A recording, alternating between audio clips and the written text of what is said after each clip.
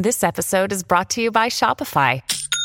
Forget the frustration of picking commerce platforms when you switch your business to Shopify, the global commerce platform that supercharges your selling wherever you sell. With Shopify, you'll harness the same intuitive features, trusted apps, and powerful analytics used by the world's leading brands. Sign up today for your $1 per month trial period at shopify.com/tech, all lowercase. That's shopify.com/tech.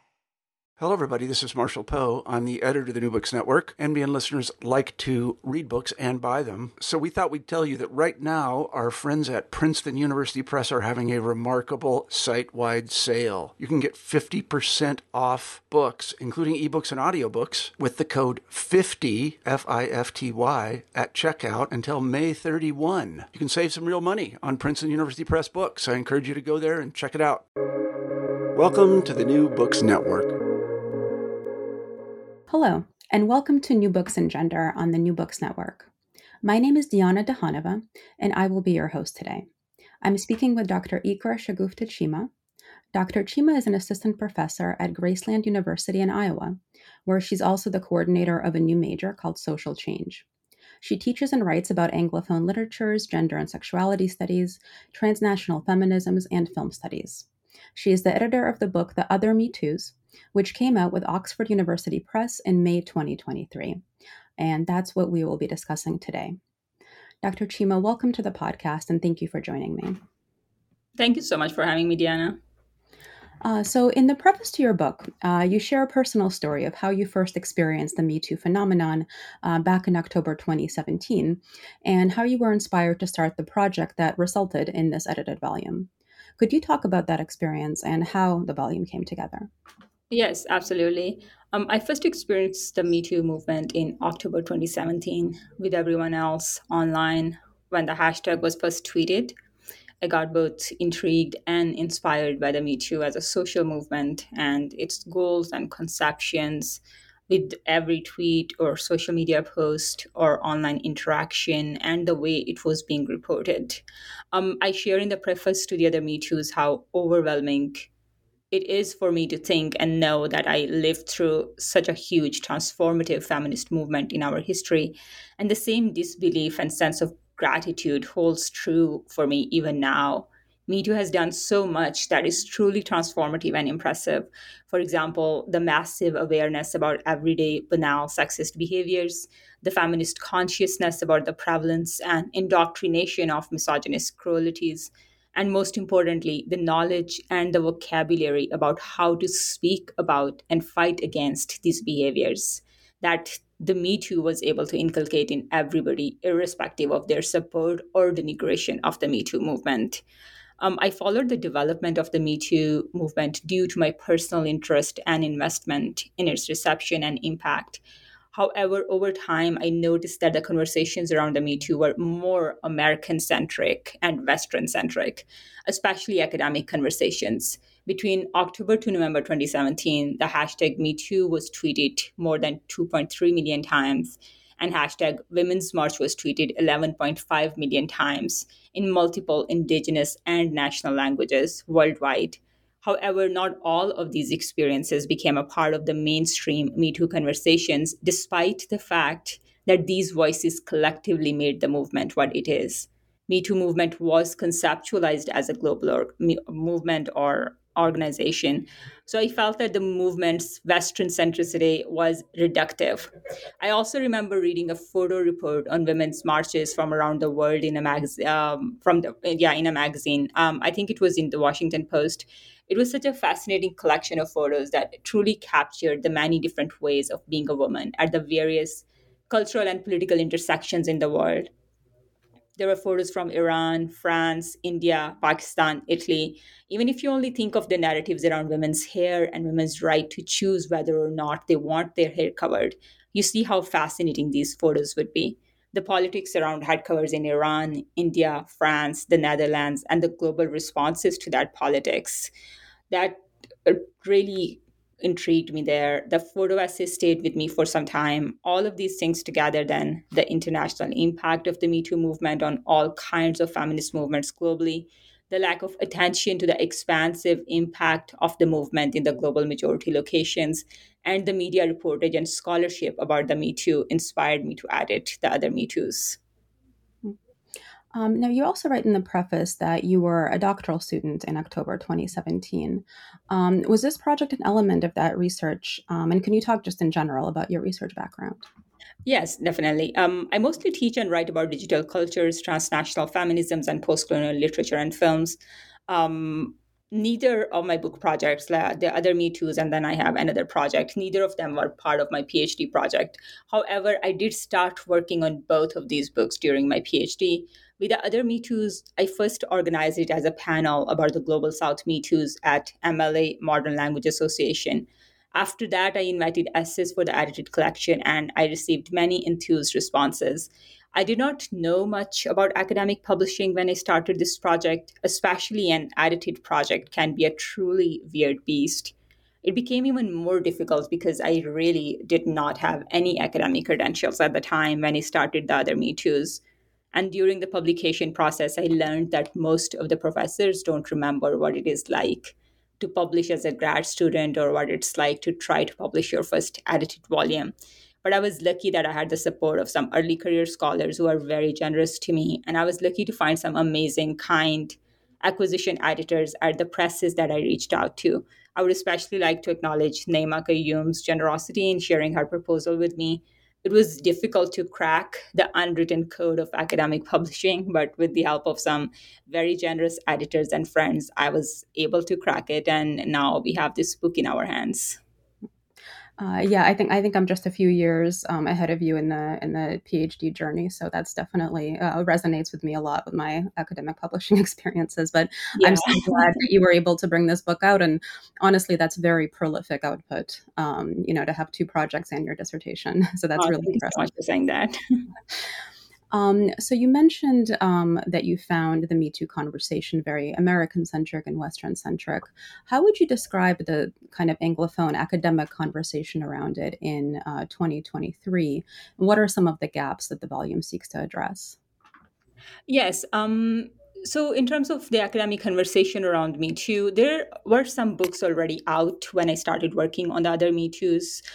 Me Too and the Politics of Social Change, edited by Bianca Feilborn and Rachel Loney House, and the Global Me Too Movement by Ann Knoll and David Oppenheimer, that focuses particularly in the field of law, had already been published by that time. Then there were other books, for example, reporting on sexual violence in the Me Too era, which is edited by Andrea Baker and Usha Rodriguez, that focuses in the field of journalism, and the Rutledge Handbook of the Politics of the Me Too Movement, which is edited by Geeti Chandra and Irma Erlingsdottir, which came out while I was working on the other Me Too's. What I had noticed in the books that arrived before I started working on my book was that they did not capture the truly international impact of the Me Too, especially in global majority communities and countries. And to be fair, it is impossible to capture every perspective in one book. So I decided to edit the other Me Too's to focus solely on the global South or the global majority communities. So the other Me Too's then collected diverse international perspectives and voices that explore the different iterations, adaptations, translations, receptions of the Me Too from non Western countries and communities. The book not only amplifies those voices that may have been glossed over, but also highlights what the Me Too movement means for them, how Me Too renders itself in a diversity of contexts, and why listening to these voices matters to the larger Me Too movement. This book also shows the ways Me Too affects the everyday lives of average women, advances feminist consciousness and practices, and informs the relationship between feminist theory and practice within marginalized and minoritized communities. It also positions Me Too within larger debates about transnational and women of color feminisms, particularly traces the ways it interacts with and influences local and indigenous feminisms, locates it simultaneously within local and global feminist politics, and discusses how it meets the challenges posed by such a positionality. Now, to go back to this, the 2017 moment, the Me Too hashtag went viral on Twitter back then as a result of a tweet from actress Alyssa Milano. And she was originally credited in the media with starting the international Me Too movement.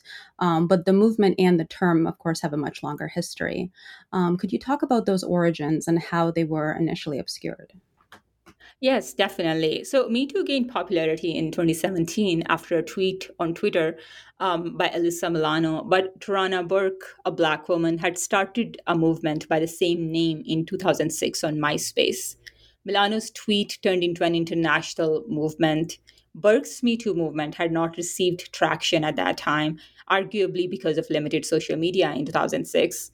But the problematics of visibility and exclusion of Black and Indigenous and women of color voices and communities surfaced when Milano, instead of Burke, was credited with starting the Me Too movement. Milano, when she learned about Burke's Me Too movement, acknowledged her contribution, and Burke accepted her role as the leader of the Me Too movement. While Milano's tweet had received responses from celebrities like Lady Gaga, Jennifer Lawrence, Javier Munoz, and Deborah Messing, Burke only received credit for her work after Black feminists and other allies amplified her work online. Burke was discredited not because of Milano's malintent, but because of cultural and political hostility against feminists, especially feminists of color. Burke's Me Too had also received traction in 2006, but between 2006 and 2017, sociopolitical shifts like broader cultural acceptance of feminist politics, increased international recognition of the need for feminist justice, greater awareness about intersectional feminism, wider availability of feminist vocabularies, and relatively decreased taboos around conversations about gendered and sexual violence had prepared relatively hospitable grounds for feminist conversations by the time Alyssa Milano tweeted Me Too. Burke, in one of her interviews, commented that discrediting her work was perhaps unintentional, but somehow sisters of color managed to get diminished or erased in these situations. Burke's Me Too supports an international sisterhood of Black and Indigenous and people of color survivors under the assumption that all survivors are equal. But famous Me Too cases that went viral after Milano's tweet suggest that is not the case. And Burke's goal is to reclaim the grassroots movement that she intended for Me Too to be. So she talks about Me Too as a grassroots movement for sexual assault survivors in underprivileged communities. She insists upon the need to reclaim Me Too for the women of color. In her keynote at Facing Grace conference in 2018, Burke asserted that a Me Too movement must care as much about the original victims as it does about actresses who wanted careers and producers who got away with career murder. But the Me Too hashtag eventually became the integrative site for both Burke's and Milano's shared goals and the critical instrument for the larger Me Too movement. So, in a way, they were able to kind of like get past this kind of recognition or this kind of invisibility and then focus on the larger goal that both of these movements shared in common. Now, you talk a lot about kind of hashtag campaigns, right, and social media activism. Can you talk about some of the differences in the ways that hashtag campaigns are used in the United States versus non-Western localities? Right. Yes. I think like one of the biggest differences in the way hashtag campaigns are used in the US and in many non Western locations is maybe in terms of their visibility and in terms of sharing the different experiences online. So the other Me Too's explores Me Too as an instantaneous and visible model of transnational feminist solidarity via hashtag. Hashtag campaigns like Me Too amplify feminist visibility and raise feminist consciousness despite the fact that issues like cis heteronormativity or patriarchy or race, class, and other forms of privilege continue to affect Me Too and other movements around women or feminism. Through platforms like Twitter that are more instantly accessible and available than on ground political forums, Me Too helps identify the diverse and multidimensional factors that contribute to gendered and sexual violence. And by documenting these defining feminist moments and the different Me Too movements in different local and indigenous and post colonial contexts, the many chapters in this book both acknowledge and examine the diversity of feminism and its international contours. The Me Too movement manifests then a virtual, widely available model of solidarity via hashtag, which translates into mass awareness, on the ground activism, and alternative modes of feminist praxis, but also social accountability. This instant accessibility and visibility of Me Too conversations provides victims and survivors the emotional and linguistic tool to virtually report and document their experiences. This is especially helpful in communities and countries that lack state support or cultural support for victims of sexual and gendered violence. But with significant changes in the online platforms like Twitter and their policies, we have yet to see how that will affect these movements of social change or movements of social justice in the longer run. Mm-hmm. And what are some of the challenges? You already mentioned a couple that the movement has faced, both online and in physical spaces. Right. So, one major challenge, in addition to the ones that I spoke about in response to the previous question, is that participation in Me Too is what I call a paradoxical feminist method. So, online participation is like what has made the movement into what it is. Online participation is arguably as effective as in person gatherings and protests as a feminist political strategy. It is safer and easier for women, not only because of their personal limitations to participate in online spaces, but also because of the invocation of anti feminist propaganda and the anti feminist structures against feminists in both physical and virtual spaces. But the material structures and the various discriminatory or violent forms of social or cultural forms that discourage women's participation in on the ground feminist politics also threaten their presence in online spaces because these structures are built and designed into the architecture of the internet as well. So, participation in digital feminist campaigns then serves as a low barrier entrance for feminists and for feminist activism and political engagement, but women still encounter multiple challenges which manifest in increased violence or hatred against feminists and feminisms, especially after Me Too and women's marches. This kind of hatred and vitriol increases in the wake of women's marches and then subsides until there is a new women's march or a feminist hashtag trend on social media. Alternatively worded, women's visibility in public spaces inadvertently incites increased expressions of misogyny, which kind of turn into a cyclical pattern of vitriol, which subsides and then intensifies with the decrease and increase in women's visibility, either in physical or in virtual spaces. This kind of violence, this kind of vitriol ranges from online abuse and threats to real life abuse and threats of sexual violence to feminist activists, Me Too participants, Women's March organizers, and Women's March participants. And different scholars have given it different names. The trend is termed mediated misogyny, gender trolling, cyber sexism, gendered cyber hate. Aurat March in Pakistan stands as an example of this kind of cyclical pattern of popular feminism and popular misogyny, both terms that are introduced by Sarah Bennett Weiser. However, this anti feminist vitriol works as what I have termed a double edged visibility accountability loop because it requires an online virtual expression of gendered and sexual abuse and threats of violence, while also making these abusers and aggressors visible. This kind of visibility then creates accountability. It facilitates the creation of relatively safe virtual spaces and the safeguarding of these spaces by enabling feminists to either block aggressors or limit interactions with them. But on the contrary, by expressing abuse or threats, aggressors also make themselves available for a public dialogue with their opponents. The hashtag MeToo then becomes the signifier or tool to access the virtual space that facilitates a public dialogue or a public dialogical engagement by enabling participants to bypass many physical, psychological, or hierarchical barriers that they may encounter in their real life dialogues about controversial subjects like feminism. And this kind of public dialogical engagement is more immediate and controllable because of the character limit on social media platforms like Twitter, inability to interrupt the opponent, and the consequences of getting reported or losing access to the social media account if anybody resorts to explicitly threatening language. While these dialogues aren't always constructive or generative in any immediately discernible way, they are very significant when it comes to wider cultural change. They are instrumental in popularizing feminist vocabularies and familiarizing the public with feminist debates.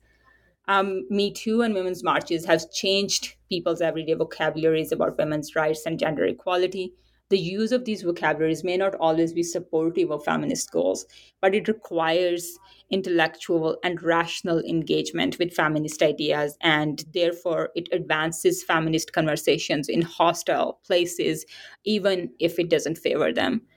A familiarity with and popularity of these vocabularies, regardless of their supportive or denigrative use, translates into wider normalization of feminist ideas and goals. These familiar vocabularies cognitively become less threatening, more familiar, and thereby contribute to making sociocultural spaces less hostile for feminisms, feminists, or feminist work.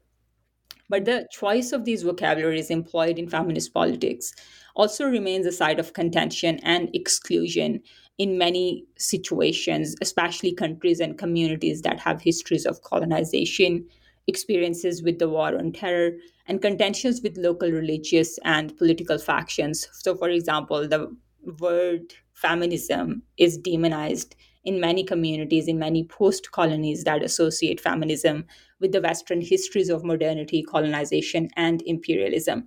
Instead, they prefer terms from women's rights in their own local languages, for example, Hukuk e Niswa in Pakistan. Though these terms carry meanings similar to feminism, which itself is an unstable term, popular feminism then continues to use English words, which kind of becomes an irresolvable challenge considering the international usage and localized forms of English. Academic and transnational feminist conversations then remain inherently classist because a lot of the times it's only upper class, well educated women who are familiar with the conventional vocabularies or have access to the appropriate platforms to perform and discuss those specific feminisms. But the movements like Me Too often surpass this kind of communicative barriers because many social media platforms and websites include an inbuilt translation option. Therefore, Me Too became the signifier and the tool that didn't require correct feminist vocabularies or English language fluency to take part in a global feminist movement.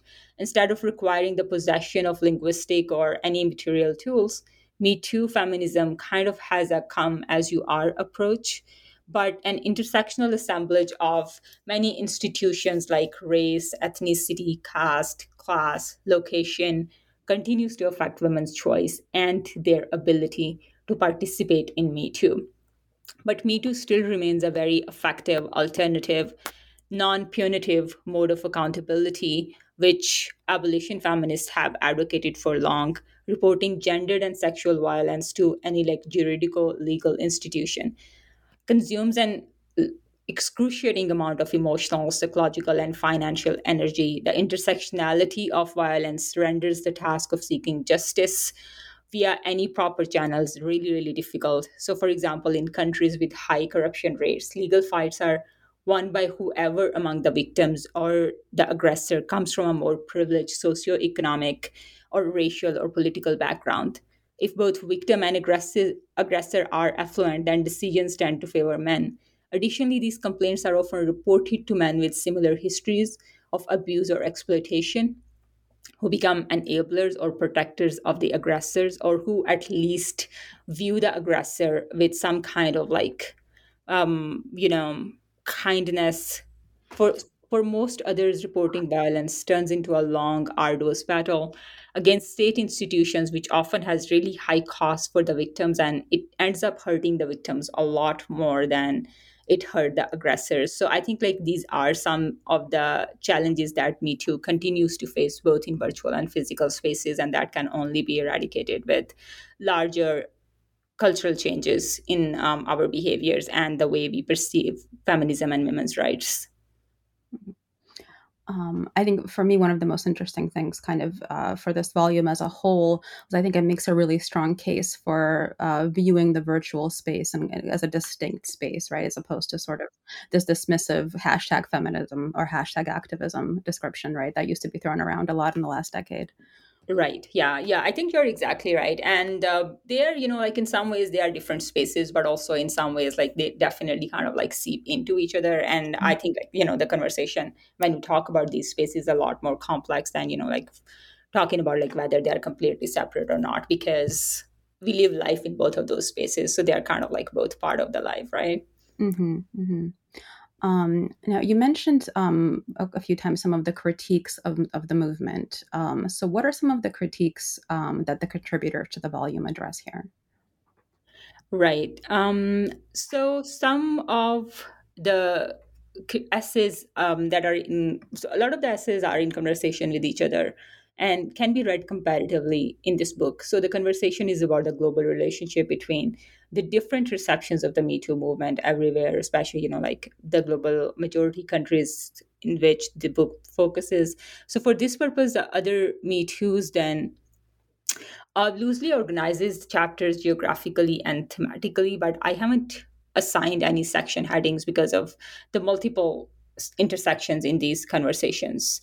The book has anthologized, and like a lot of the essays celebrate the Me Too movement, but also they critique the Me Too movement as well, because despite its wide impact, Me Too movement mainly focuses on like cis and heterosexual people. Women, as a demographically larger number than queer population, assume more space in Me Too. So a lot of the times, for us LGBTQIA plus, experiences of gender and sexual violence remain marginalized in the movement. And I hope that we can reflect on some of the ways in which we navigate and negotiate feminist movements to be more inclusive. But I think like that's one large critique, besides like some other smaller critiques that the many contributors in the volume talk offer when they are discussing the impact of the Me Too in their specific locales. So, could you talk a little bit more about some of the critiques to the Me Too movement that this volume addresses? Yes. So a lot of the essays in the book are in conversation with each other and they can be read comparatively. So the conversation is about the global relationship between the impact of the Me Too movement in different communities and in different countries. And I think like if read that way, then there are different critiques that the reader might arrive at themselves. But besides that, the book and the many chapters that it includes, it this celebrate but also critique the Me Too movement and the way it interacts with different communities. One major critique that we have is that despite its impact, the Me Too movement mainly focuses on heterosexual humans. Women, as a demographically larger number than queer population, assume more space in Me Too. So, though LGBTQIA plus experiences of gender and sexual violence then remain very marginalized in the Me Too movement. And I hope we can reflect on some of the ways in which we navigate and negotiate feminist movements to be more inclusive of everybody. Mhm.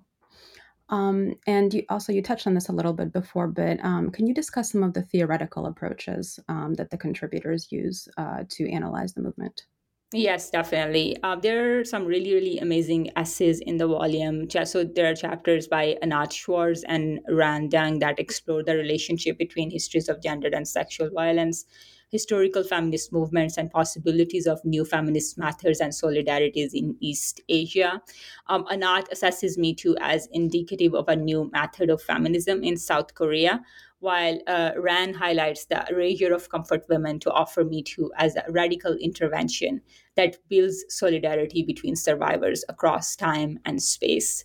Zoe Eddy, Nicholas Juarez, and Maricruz Gomez contribute chapters about Me Too centering in South America. Zoe highlights how indigenous communities have responded to not only Me Too, but the historical and contemporary crisis indigenous communities face. Nicholas examines settler colonial genocide of Native Americans to challenge the normative understandings of masculinity as a protection against gendered violence and the impact of Me Too on these challenges. Nicholas is also the only guy who has contributed to the volume. And Mary Cruz writes about Argentinian femicide and the intersectionality of feminist fights. against gendered and sexual violence. In our focus on South Asia, Amrita writes about the many fault lines in the Me Too Indian landscape, the liberal conservatism of hashtag feminism, and the material consequences of the Me Too movement outside the digital space. Asmita and Elizabeth Hada talk about the protest signs, where they link protest signs in Nepal to international protest signs and examine the role of global English in affirming common identities of women across cultures. Liz Mary Mitchell analyzes and rape culture and Am I Next, respectively, hashtags that came pre-Me Too and post-Me Too in South Africa. She elaborates on how the South African movements built on the momentum of the international Me Too movement with a decolonial and intersectional approach. And you touched before on some of the theoretical approaches that are used by contributors to this volume. Could you talk a little bit more about that? Yeah, definitely. So the volume has a really wide range of theoretical approaches and perspectives in it. So, for example, I have chapters about East Asia by Anat Schwartz and Rand Denk that talk about the histories of gendered and sexual violence, historical feminist movements, and possibilities of new feminist methods and solidarities. Anat assesses Me Too as indicative of a new method of feminism in South Korea, while Rand highlights the erasure of comfort women to offer Me Too as a radical intervention that builds solidarity between survivors across time and space. Zoe Addy, Nicholas Hawaras, and Mary Cruz Gomez contribute chapters about Me Too centering on South America. Zoe highlights how indigenous communities have responded to not only Me Too, but the historical and contemporary crisis indigenous communities faced. Nicholas examines settler colonial genocide of Native Americans to challenge the normative understandings of masculinity as a protection against gender violence and the impact of Me Too on these challenges. Nicholas is also the only guy who has contributed to the volume. And Mary Cruz writes about Argentinian femicides and the intersectionality of feminist fights against gendered and sexual violence. In our focus on South Asia, Amrita writes about the fault lines in the Me Too Indian landscape, the liberal conservatism of hashtag feminism, and material consequences of Me Too outside the digital space. We have Asmita and Elizabeth Hada, who link protest signs in Nepal to international protest signs and examine the role of global English in affirming common identities of women across culture.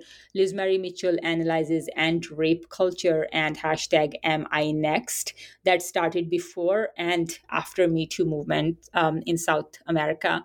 She elaborates on how the South African movements built on the momentum of the international Me Too movement with a decolonial and intersectional approach. Bushra Sultana and Fariha Jahan conduct personal interviews with Me Too survivors to discuss Me Too and its impact. Tilni Prasadika highlights the role of common citizens in everyday gendered and sexual violence, where she analyzes two movements, 16 Days, 16 Stories, and hashtag Create a Scene, along with their campaign materials in Sri Lanka. We have chapters that focus on Muslim countries in the Middle East, South Asia, and Africa, where Afia Zia foregrounds paradoxes in feminist politics and contradictions of feminist activism in Pakistan. Aisha and Atiyah cite examples of sexual harassment in Mecca to investigate how religion is instrumentalized in Muslim societies to justify gendered and sexual violence, while also being proposed as a solution to the same violence. Antonella Carriello argues that the Me Too movements in Tunisia and Morocco were inspired by the international Me Too, but quickly evolved into movements specific to their own geopolitical and cultural locations. Then Jihan Zakaria explores how gendered and sexual violence is used as a political tool of oppression in service of larger political incentives and goals, and that Me Too inspired movements in the Arab world then inform and are informed by major geopolitical and cultural developments in the region. Farinaz Basmeshi explores the connection between the global Me Too movement and the Iranian Me Too movement.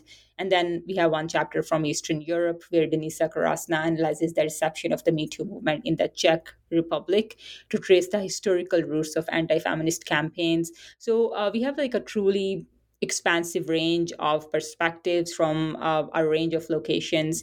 Each chapter provides a timeline of notable feminist and women's rights events and movements in their respective context.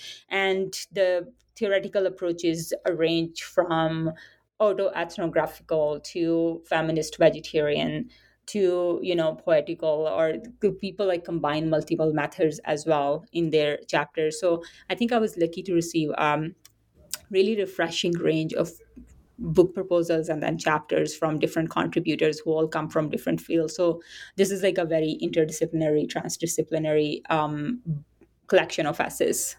Mhm. Yeah, it's an extremely rich collection, and there's just so many different parts of it that could be used in many different classes. I think it'll be a really great resource. Yeah, definitely. I Yeah. agree with you. So to wrap up our interview, could you talk a little bit about your next book that you mentioned is coming out about the Palestinian filmmaker Anne-Marie Jassir? Yes, definitely. So I have another book coming out. It's called Refocus, the Films of Anne-Marie Jasser, which will be out in November with Edinburgh University Press. It explores the work of the Palestinian filmmaker Anne-Marie Jasser, who's more recognized or more widely familiar films involve Wajib, Salt of the Sea, When I Saw You, and Like 20 Impossibles. She also directed the third episode of the American TV series Rami, which I'm sure like more of the audience is probably familiar with. But her work is very impressive. She brings together both the political and personal in very smooth way for the audiences. So that is the book that's coming out next in November. Fantastic. Thank you for listening to New Books in Gender. I'm Diana Dehanova, and I've been speaking with Dr. Iqra Shagufta Cheema about her book, The Other Me Too's, now available from Oxford University Press. Dr. Cheema, thank you again for joining me today. Thank you so much for inviting me, Diana.